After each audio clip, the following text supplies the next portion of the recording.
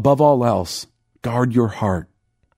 We usually hear this with a sense of keep an eye out for that heart of yours in the way that you'd warn a deputy watching over some dangerous outlaw or a bad dog that neighbors let run. Don't let him out of your sight. Having so long believed our hearts are evil, we assume the warning is to keep us out of trouble. So we lock up our hearts and throw away the key and then try to get on with our living.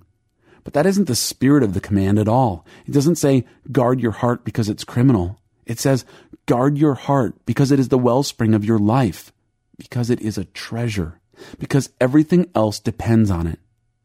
How kind of God to give us this warning, like someone's entrusting to a friend something precious to him, with the words, be careful with this.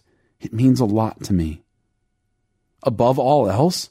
Good grief, we don't even do it once in a while. We might as well leave our life savings on the seat of the car with the windows rolled down. We're that careless with our hearts.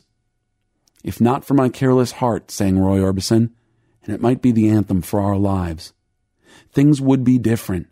I would be farther along. My faith would be much deeper. My relationships so much better.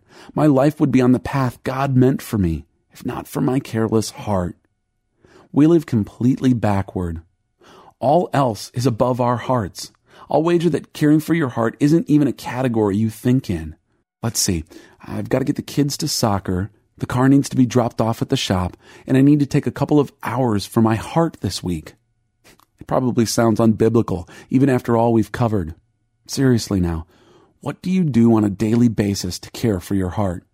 Okay, that wasn't fair. How about weekly? Monthly?